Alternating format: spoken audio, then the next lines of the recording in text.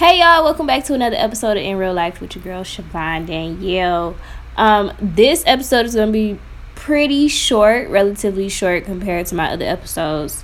So recently I wrote a blog. I have not written a blog since January, I think it was January. That was the last time I've written a blog. So I decided to jump back into the game. I wrote this a few days ago and I posted it. So for the people who don't like to read, because I know a few of those people, basically what I'm going to do is I'm just going to read my blog and I might add some more little details, or I might add my little 2 cents in there later. So yeah, the blog is called Quarantine 2020. If you also want to read it while I'm reading it or whatever, or you want to read it on your own time, whatever the case may be, go to my Instagram page. Link is in my bio. And then you're going to go to, it's going to take you to Linktree. You're going to go to Medium Blogs, and it's going to be the first blog or the most recent blog that I've written. So that's how you get to it. So before I start, basically, I kind of just wanted to share my experience with how quarantine has treated me mentally and spiritually, physically. Yeah, I thought that this might shed some light. Maybe some people have experienced the same thing as me. Maybe some people haven't. But I just wanted to share my experience. So here we go. It's been a while since I blogged, y'all, but since I didn't want to record a video for this, I thought I'd write about my experience this time. So let's get to it. We all thought 2020 was going to be a huge year, but we think every year is going to be a huge year. The sweet sound of jingle bells prompts us to sit back and reflect on the past 11 months. For me, it was almost unbelievable that I was alive to see the year 2020, even though I'm young. 2020 was the year I turned 25.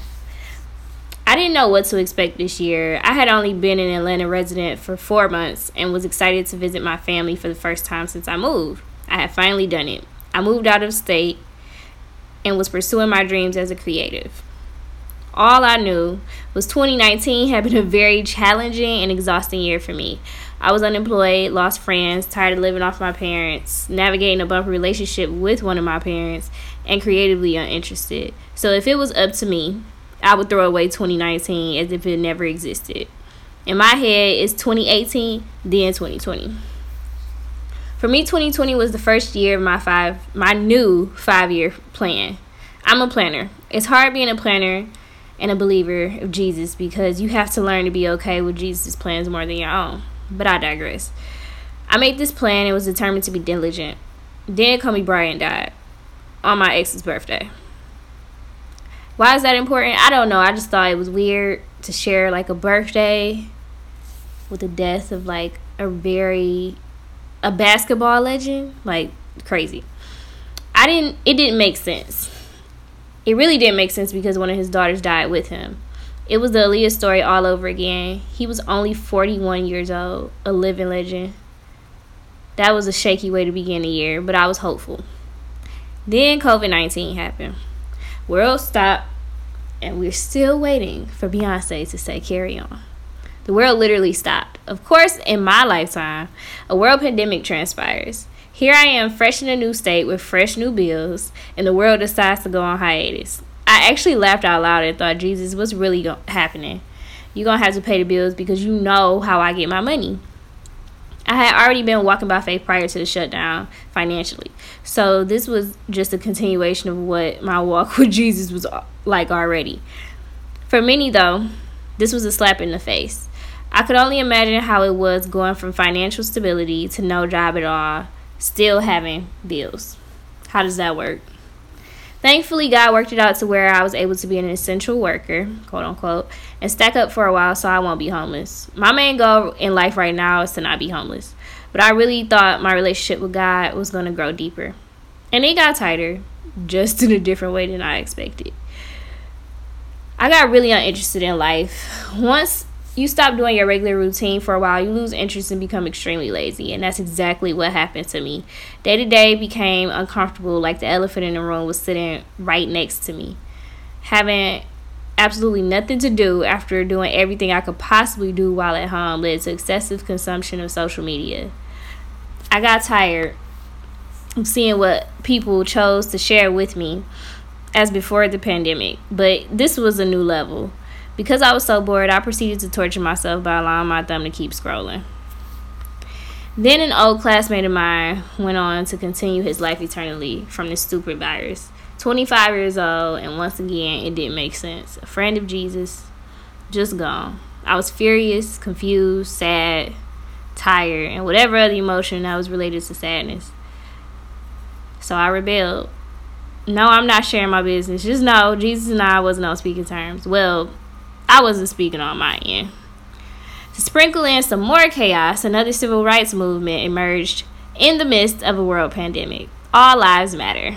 How inconsiderate, how ignorant, how heartless. Studying my Bible became a drag, and it was difficult to concentrate. Temptations began to whisper sweet, empty nothings in my ear, and I began to believe them. Boredom truly leads you to do some dumb stuff. But I continued to be in communication with Jesus about it. I felt like I was hearing, "It'll be better soon, daughter. You need this." Need what? I need to feel blah-ish? Then the cherry was placed on top of it all. My godsister's boyfriend was shot and killed while she sat beside witnessing. At this point, Jesus, you just need to come get us because the earth is real ghetto right now. I'm tired of living in the projects. Nothing is making sense. People are dying, people are angry, and people are struggling. As much as I wanted to walk away from what seemed like a fairy tale like faith, I couldn't. He wouldn't let me. I thought about what life would mean without Jesus. Would I convert to another faith? There wasn't another faith that sounded as beautiful and gracious as the story of Jesus. I couldn't go from being guided by the Holy Spirit to trying to do everything right to get into heaven. I asked God questions, and a lot of them have yet to be answered. But I will tell you what I've gotten so far. Life is precious. Life is eternal when you're in Christ. I don't think we take the word eternal literally. Eternal is forever, which includes life after physical life on earth. If we have a relationship with Jesus on earth and after earth forever, let me repeat that. We have a relationship with Jesus on earth and after earth forever. So when a person leaves, however they leave us on earth, they are eternally with the Father and Son. Now, that's the reason to praise God, but difficult to do with spiritual eyes, I know. On the other hand, my generation, the millennials, have lived through a 20-something year war, 9/11, Detroit's blackout for my Detroiters, Bush is president, Obama is president, Donald Trump as president, Osama's death, a great recession, let's not forget about that, and a world pandemic. Like, really, Jesus? What I believe God is telling me right now is that the climate seasons are an example of the seasons of life. Winter is the season of the year where everything dies. It's cold and animals go into hibernation. It's a 3 to 4 month period of death and silence. Personally, I hate winter. Being a Michigan native, I never want to live somewhere that the temperature can be 1 degree outside ever again. But when spring finally comes, it's beautiful. The animals wake up and the weather shifts from freezing to comfortable. We need winter so life can renew. Life resurrects. We are in a winter. If we know anything, we know history repeats itself. When watching documentaries, we know they eventually come out of the dark era and the sun shines again.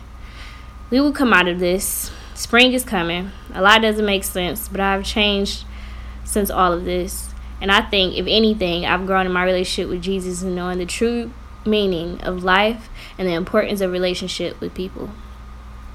So, that is the blog. God was kind of just telling me, like, we all go through these seasons.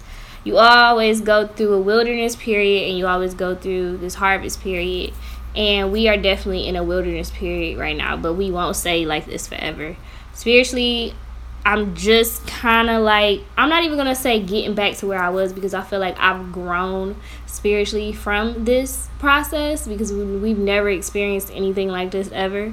But yeah, I'm definitely seeing life differently with people, and just not taking life for granted, being very thankful for where I am now, even though there are places that I want to be, but understanding what's for me is for me. At the end of the day, it's not about status or getting ahead or all of that. It's really about relationship, and God is blessing you no matter what. You're not earning it. So that's what I got from this. I hope that helps somebody. Please subscribe, share, like all of that stuff that the millennials be talking about. And I will see y'all next week. Next week is my 10th episode, y'all. What? Thank you for listening, and I'll talk to y'all later. Peace.